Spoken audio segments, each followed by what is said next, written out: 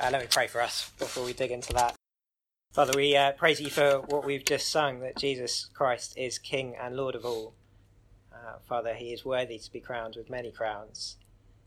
So, Father, we pray that you'd help us to listen to him this morning as he speaks through his word. Father, pray that we would exalt him in our hearts. Father, give us that desire to live for him wholeheartedly, and help us as we think through how we might do that in the workplace this morning. For Jesus' sake. Amen. It's good to be with you. We're going to be thinking very practically this morning in this first session. But before we dig into it, I just want to remind us of something that I trust Phil said yesterday, unless he's radically changed his talks from last weekend, which is that Jesus told us that our first and foremost task every single day, whatever we're doing, whether we're at home or whether we're at work, is one thing: to love the Lord our God with all our hearts, all our soul, all our minds, and all our strength. And so we're going to be thinking this morning about what it looks like to honour God at work in particular, and two particular areas in our lifestyle and our evangelism. And particularly in this first session, the idea is I'm going to throw out quite a kind of smorgasbord of different practical thoughts, and hopefully one or two of them might stick and might strike you in particular. But I want to say right at the start, before we dig into that, although identifying different areas of godliness is useful, it has its value, that is not fundamentally what's going to change our hearts. And so actually far more important than thinking through some of the specific applications we'll think about over the next half hour or so, as valuable as that is, far more important than that is thinking through the mindset that we walk into work with, what we think we're doing when we're there, who we are there to serve. Which means, in other words, if we get up in the morning, on Monday morning, and say our prayers, and maybe read a bit of God's words, and we start the day with the mindset, I have a wonderful God, and today my life is to be lived for his glory. Actually, that is going to make us far more effective at honouring God in the workplace than paying attention to anything else I've got to say for the rest of this session. So now that I've given you an excuse to tune out for the next 30 minutes, I haven't, please don't do that. Please do turn back with me to Daniel chapter 1 in your Bibles if you've closed them. Daniel chapter 1, I imagine it's a story that's quite familiar to a lot of us. So the people of Israel have just been taken off into exile in Babylon, and Daniel is one of their best and brightest young scholars. He got a first from Jerusalem's equivalent of Oxbridge, and so along with others like him, when he arrives in the big city, the Babylonians immediately put him straight into their civil service fast-track scheme. And you've got to say, it is a brilliant strategy from the Babylonians. You take the best of the kind of future thinkers and potential future leaders of the people that you've just conquered, and you place them in good jobs with status and comfort, and that is going to make them far less likely to stir up rebellion in the future. You assimilate them so that they essentially become Babylonian. And that is pretty much the Christian working in London, isn't it? Constantly under pressure to be assimilated into the world's way of thinking. To take on board the world's values about work, to take on board the world's lifestyle, and to give it our allegiance. With, of course, the promise of security and comfort if we do that. That's the big city, isn't it? The New Testament tells us that as Christians we're to think of ourselves as exiles in this world. The world is like Babylon for us. It pushes us and pulls us to conform to it. Sometimes it does that in various obvious ways. We see an example of that a few chapters later in Daniel. King Nebuchadnezzar calls all of his officials to bow down to a golden image. It's a very, very obvious call to idolatry. But often it's far more subtle than that, like it is here in chapter 1. I wonder if you were writing the book of Daniel, whether you would think, I know, a story about someone asking for vegetables, that's going to make for a really gripping introduction to my book. I don't know if you thought about this before, but when you think about some of the really dramatic stories that are going to happen in Daniel, the fiery furnace, the lion's den, the writing on the wall, chapter 1 seems like a pretty mundane way to start a book. But I think that is the whole point. It starts with a story about very subtle assimilation. So it's going to be helpful for us to remember how Daniel responded to that. Have a look down at verse 7. Notice how they're given new Babylonian names. The chief official gave to them new names. To Daniel, the name Belteshazzar. To Hananiah, Shadrach. To Mishael, Meshach. And to Azariah, Abednego. In other words, they're saying, you're one of us now. Think of yourselves as one of us. But, verse 8, but Daniel resolved not to defile himself with the royal food and wine, and he asked the chief official for permission not to defile himself in this way. Now why does he do that? Some people will suggest that he didn't want to break Jewish food laws by eating things that might have been forbidden. I'm not persuaded by that. Notice verse 8. He's objecting not just to food, but to drinking wine. There are no Old Testament laws to do with drink. I think what is going on is Daniel is just being determined here not to be assimilated. He's determined he won't just get sucked into this new lifestyle that the Babylonians are offering. And so he decides very early on that he needs to draw a line in the sand somewhere. He needs to mark himself out as different. And notice he does do that very early on in his time in the city. He resolved, verse 8. He thought about it. He decided from the beginning how far he was going to go and how he was going to be distinctive. I think that is a pretty good lesson for us in 21st century London, isn't it? We need to be wise to what's really going on around us. We need to be proactive and think about how we're going to be different. So we're going to begin to do that this morning as we explore 3 areas where living distinctively as a Christian at work is going to be a battle for us. Firstly, it'll be a battle in what we do.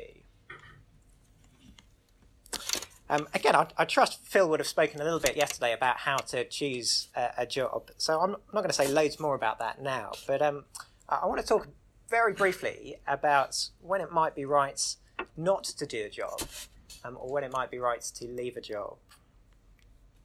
So before we go into a job, we're going to want to ask the question, aren't we, whether it is a job that glorifies God. Obviously, if it is something illegal, being a drug dealer, that is not going to be something that glorifies God.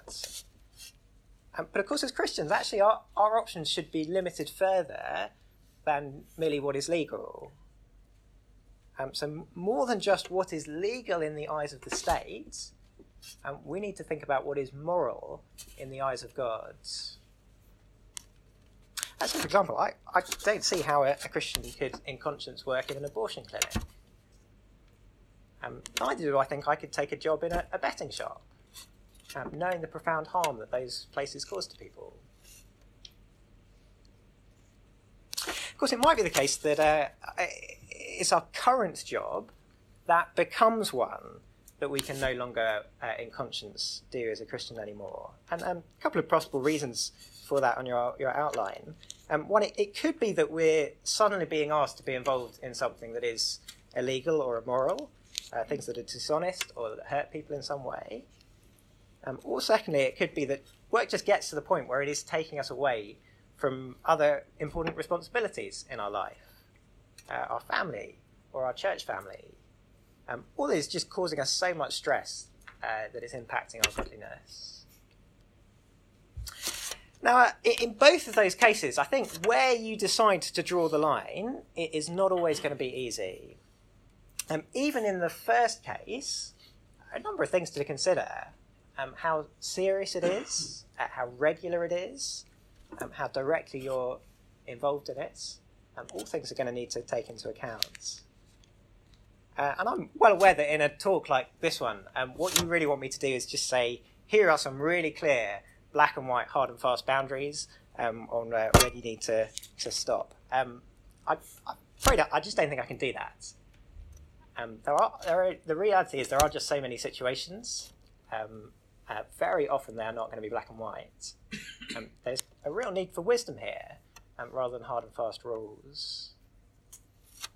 So if you are facing that kind of situation now or in the future where you're just not sure whether it's right to stay or go, here are 4 kind of general bits of advice.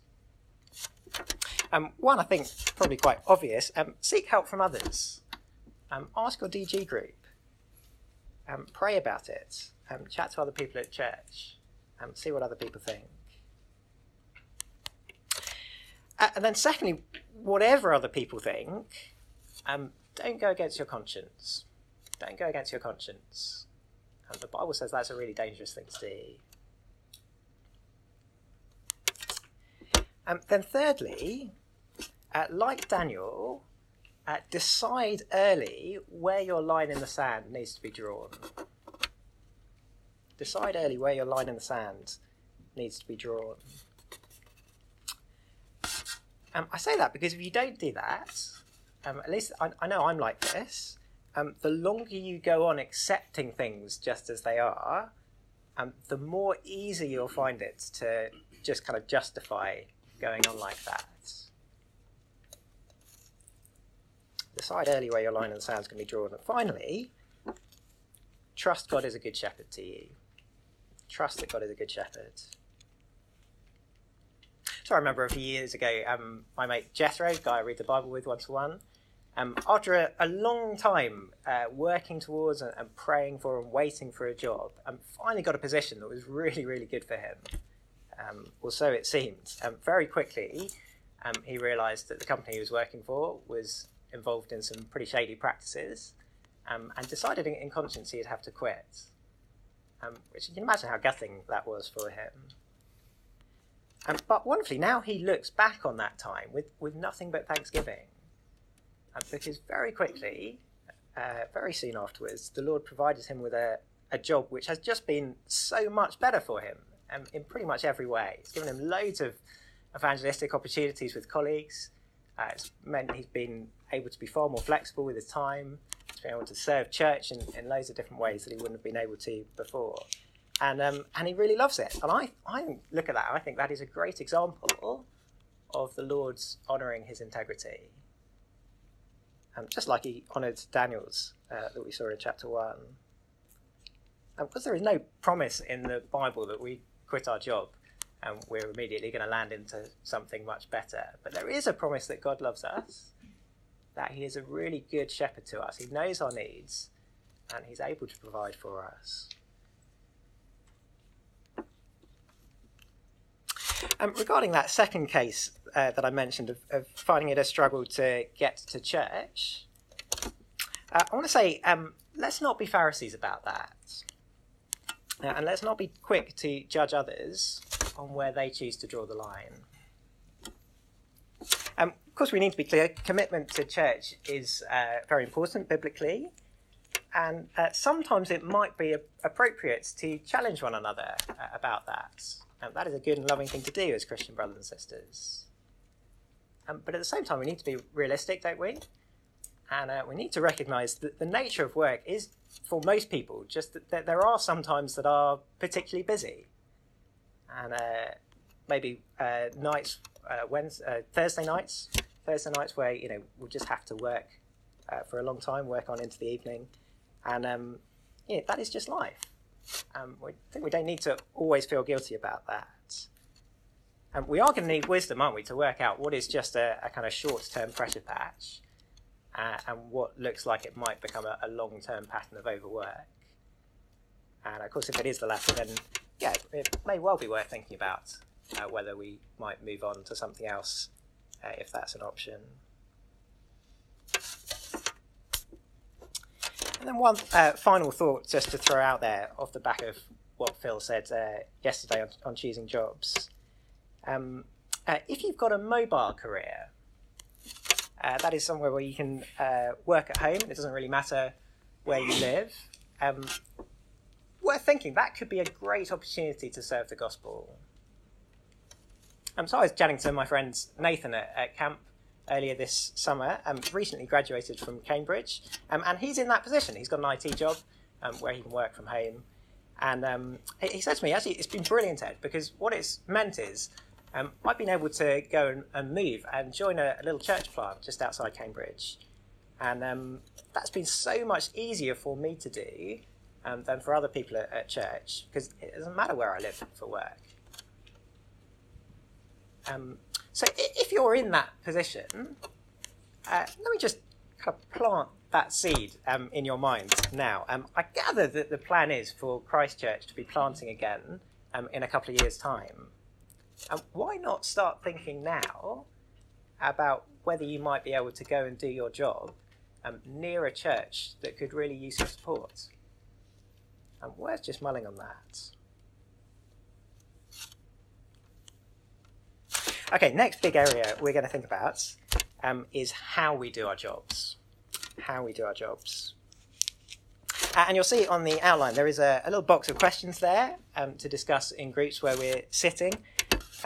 If our aim is to be Christ-like in our work, it's probably worth thinking about how Jesus went about his work. Jesus himself worked from it. He was a carpenter. Of course, the Gospels don't focus on that part of his life.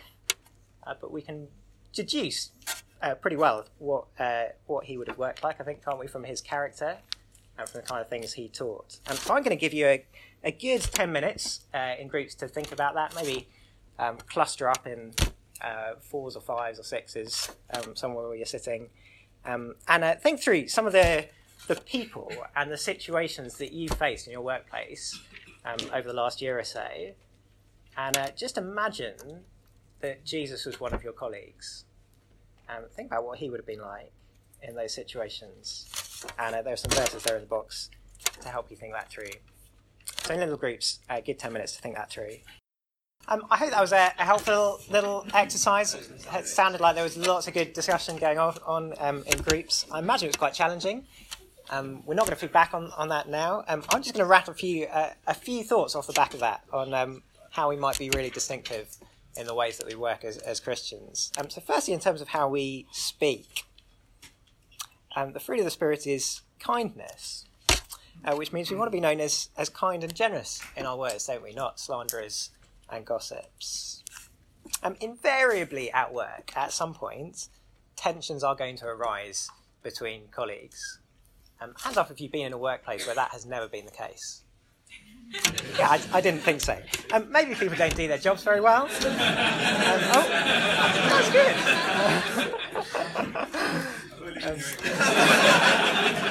There you go, mate. A Christchurch Mayfair hiring next year? I don't know what it'd be. Maybe people don't do their jobs very well. Maybe there are disagreements about things. When that happens, often people will want to include us in gossip, won't they? They'll want to make us take sides with them.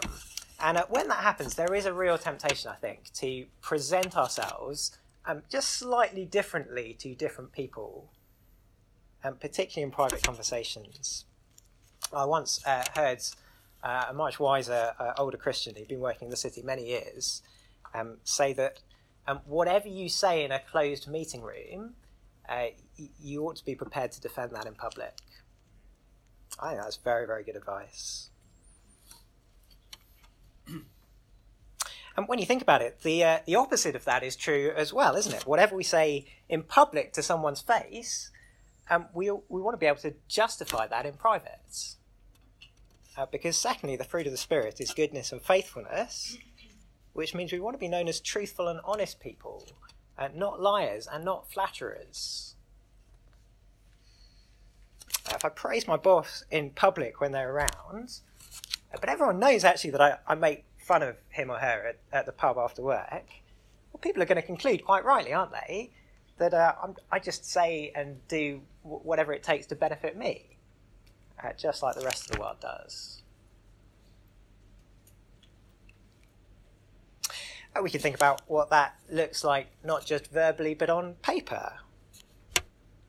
How accurate an account of ourselves is our CV?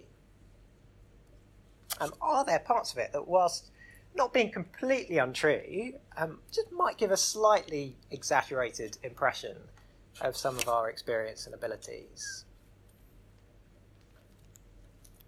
How realistic are we when we provide an estimate of how much a project is going to cost? Do we just give the most optimistic figure we can think of? Do we provide our clients with information about potential risks and obstacles that we would want to know about if we were in their position?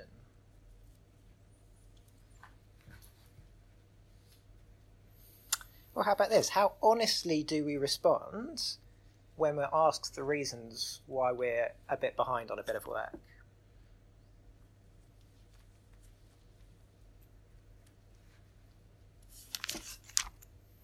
We want to be known as truthful and honest people in the workplace. But I reckon perhaps the least obvious but most challenging of these three subpoints might be the last one. The fruit of the Spirit is joy and peace, which means we want to be known as humble and joyful people, not arrogant and not complainers. I wonder if that is perhaps the hardest of the three. Complaining just comes very, very naturally to us, doesn't it? So just imagine what a witness it would be of our joy and contentment and trust in the Lord if instead of sounding off about that mistake that someone else has made, which has made work harder for us, or instead of talking about how, of course, we would run things very differently if we were in charge, if instead of that, we were the person who just got on with things with a smile on our face, whose mood wasn't blown to and fro at the mercy of the working environment, who, when our colleagues are grumbling around us, can say, well, yeah, I know, it's not an ideal situation, is it? But, at the end of the day, I'm just really thankful that God's given me a job at all.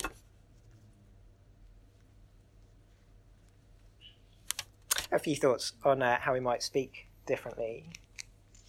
And then a few ideas about how we might act differently. We want to show respect to people. If you manage to get onto that 1 Peter passage in your groups, you'll have seen Peter telling us to submit to our masters. How we treat authority as Christians matters. Likewise, how we treat members of the opposite sex matters, doesn't it? I really hope we won't be showing the same kind of sexism that others in our workplace might. Then next, here's one. This might well have been something I imagine you were talking about in your groups a moment ago.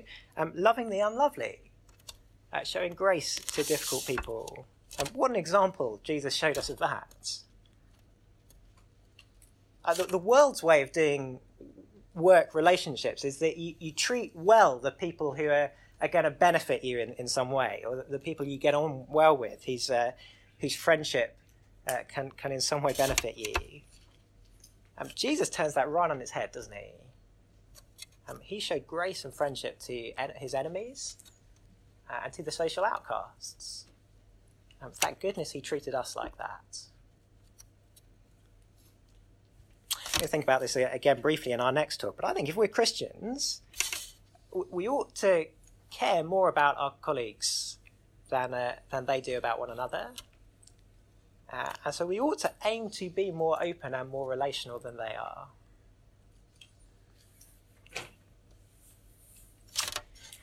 Then lastly, how we handle difficult situations and mistreatments. Again, the 1 Peter passage, if you got there, is very helpful on this. Because unlike our non-Christian colleagues, we don't need to take matters of injustice into our own hands. 3 reasons for that: because we can entrust judgment to God, because we can entrust our lives to his sovereign care, and because we can see trials as the furnace in which Christ makes us more like himself. We can entrust judgment to God, we can entrust our lives to his sovereign care, and we can see trials as the furnace in which God makes us more like Christ. So I wonder if you've ever thought about it like this before. Difficult situations at work are actually the most wonderful opportunities to let our Christ-likeness shine. When everyone is on edge because people are being laid off, but we remain calm and just get on with things. When we make a mistake, but instead of making excuses like everyone else does, actually we admit it and apologise. Or when we're unfairly blamed for something, or someone just seems to have it in for us for no good reason, we don't retaliate. Instead, we go out of our way to do good to them. Those kind of situations are great opportunities, aren't they, for our colleagues to notice just how different we are. But, even if they don't notice that, God will. Remember Colossians chapter 3, I think you've had this read already yesterday. Whatever you do, Paul says, work at it with all your hearts, as working for the Lord, not for human masters, since you know that you will receive an inheritance from the Lord as a reward. It is the Lord Christ you're serving. God sees it. He will reward it.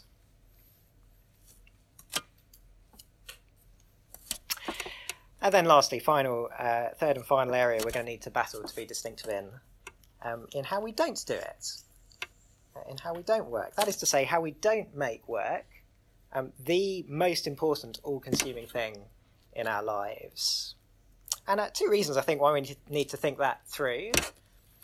Firstly, because though God made work as a good gift for us, he also made rest as a very good gift for us as well. So I realise there's a certain irony of saying what I'm about to say on a weekend away on the topic of work, but I just wonder whether in our Christian circles we rightly do a good job of doing a lot of thinking about work, but don't spend nearly as much time thinking about a biblical view of rest. Whether we do well to think a bit harder about how we rest in a way that glorifies God as well. And because I don't know about you, but I find my temptation is to view rest as one of two things. Either just as a kind of pit stop that I need to kind of collapse into just to recharge in order to work more, or as a kind of hedonistic escapism that my work has facilitated. But actually, rest in the Bible is so much more than that.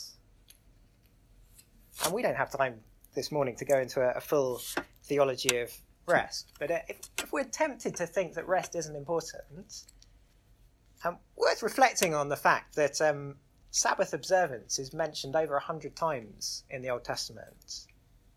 And whatever your view is on how we apply the Sabbath exactly as Christians today, we won't go into that now, whatever your view on that is, I think it's pretty hard to escape the conclusion from that God is not indifferent about how we rest.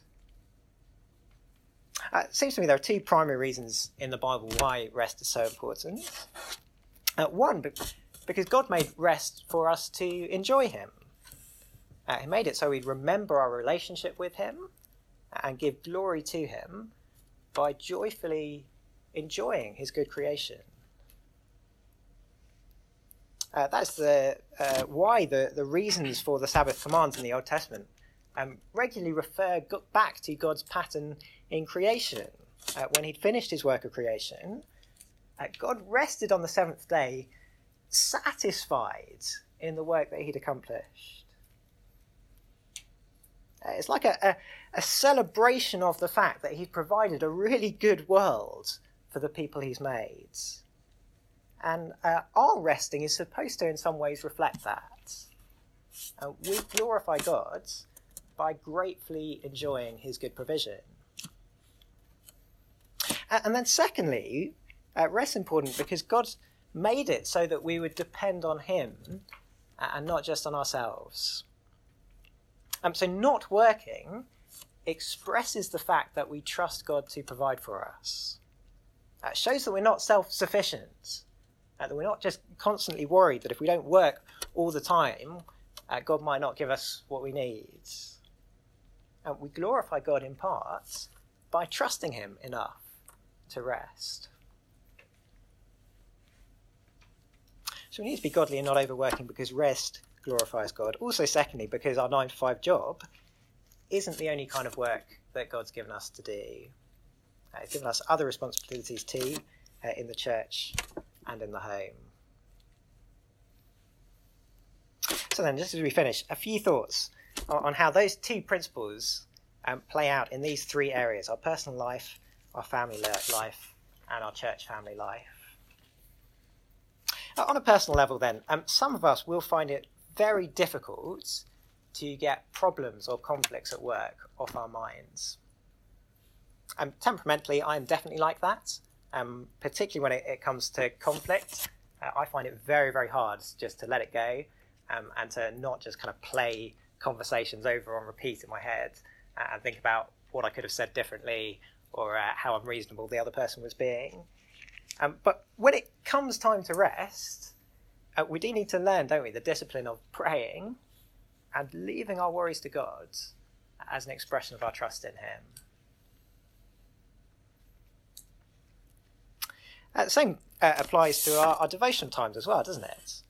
I'm not going to ask you to stick up a hand if you find yourself regularly distracted from quiet times by thoughts about issues that you're going to face in the day ahead. I definitely have to stick my hand up.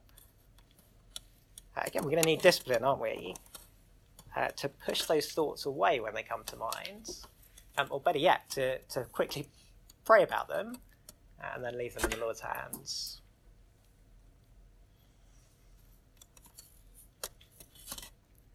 And we can think about family life. I realise that a lot of us here aren't married and don't have children, but you may well be one day. So just stay with us for the next minute or so while we think about this.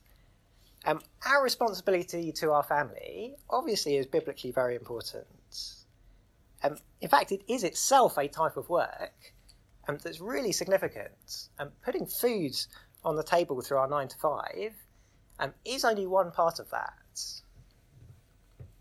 And so for Christian parents, for example, to love and care for and nurture children in a Christ-like way, to be intentional about bringing them up to know and fear the Lord, that is immensely significant work. Work which I really think we ought to value far more than we do. It certainly means there is no place for the stay-at-home parents to think of themselves, or for us to think of them, as doing something less valuable. That is really, really noble work. You may know the story of Ruth Graham, the wife of Billy Graham, had a sign that she hung over her kitchen sink, which read, "Divine worship offered here 3 times daily." As Christians, we certainly ought to resist any tendencies there might be in our society to think of work in the home as somehow of less worth and dignity than, say, a white-collar job in the city. And for those of us out of the home for our day job, we've got to remember that while paying the bills is important, actually the work of spiritual input and encouragement in the home is far more important. So let me say to married blokes in particular, remember that the main way that you provide for your family is by leading them spiritually.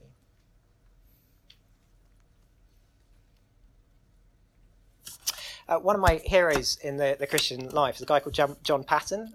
He was a 19th century Scottish missionary to the islands of the New Hebrides in the South Pacific. Some of you I know have heard me quote from his autobiography before. He was an extraordinarily godly man. Huge respect for him. One of the things I was most struck by reading through his book is just how big an impact his father had on his faith. Father just so intentional in his discipleship. Paton speaks about it in such glowing terms. talks about the conversations they had on a Sunday afternoon after their sermon. Talks about how when he and his siblings needed to be disciplined, his father would first go into a closet and pray about it. In fact, his prayer life perhaps left the greatest impression of all. Listen to this short excerpt.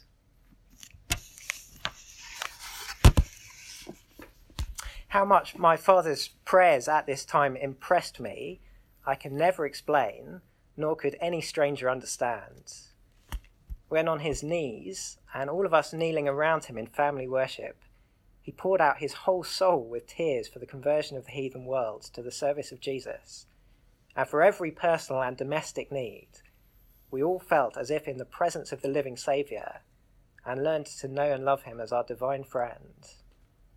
As we rose from our knees, I used to look at the light on my father's face and wish I were like him in spirit, hoping that in answer to his prayers, I might be privileged and prepared to carry the blessed gospel to some portion of the heathen world. And boy, did the Lord answer that prayer. Now look, I realise there is a danger in reading that. That is a fairly stellar example of Christian parenting, and I don't want to discourage us by that. My point in doing that is simply to say we need to make sure, don't we, that work isn't taking all of our time and energy away from being a godly example to our family, because that has a huge impact. And we need to love our spouses and we need to love our families by giving them time and not being so tired that we can't serve them.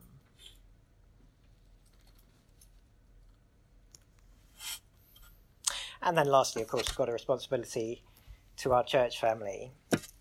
And I'm not really going to say anything on this because we thought a lot about this in our joining in sessions at the start of the year. Suffice to say, we're going to find it pretty difficult, aren't we, to fulfil all of those one another commands that we looked at in those sessions if we're only rarely meeting with our church family. Church family, another important responsibility. So there we go. I realise that is a pretty scattergun kind of set of ideas on a very, very broad topic.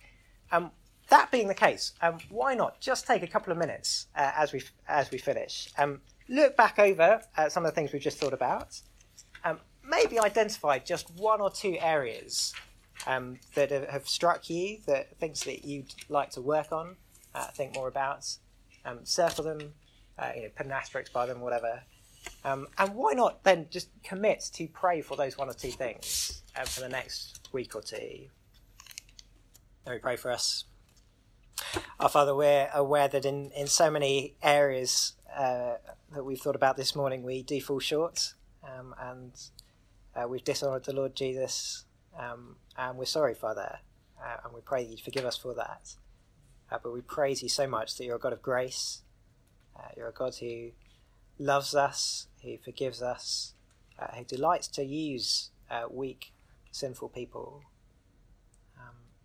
And so, Father, we do pray that you'd strengthen us as those who've been renewed by your Spirit. Father, help us to put on the fruit of the Spirit. Father, pray that you'd give us strength to live distinctive and different lives amongst our colleagues.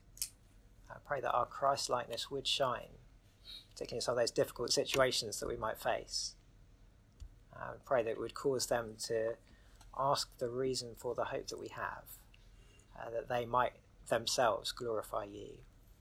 For Jesus' sake. Amen.